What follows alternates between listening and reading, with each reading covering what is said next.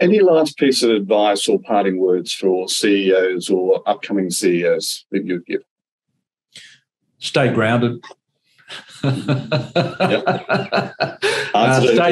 Stay grounded. You mentioned one of the key principles I tell people: let's keep it simple.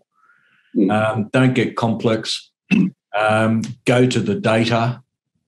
Don't ask how people feel about things. Go to the data, assess the data, and then determine how you feel about things. I mean, ultimately, business is about hard work and data and what your gut's telling you, because ultimately you know that if something doesn't feel right, then it probably isn't.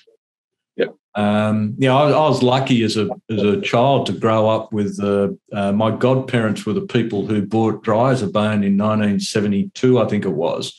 Right. They bought it for a very low 6-figure sum and then sold it for an 8-figure sum a couple of decades later, or less than that, 15 odd years later. I learned a lot from those people. I can remember my godfather who was deteriorating health-wise, could still tell me the cost of sewing on a button on a particular garment. He had that knowledge. So, his wife was the finance person. She managed all the books, and the son was the marketing person. They just kept it really basic. It was a family business, but it set off an international fashion trend that put that business on the map. So sticking to the basics and understanding your business is just so important.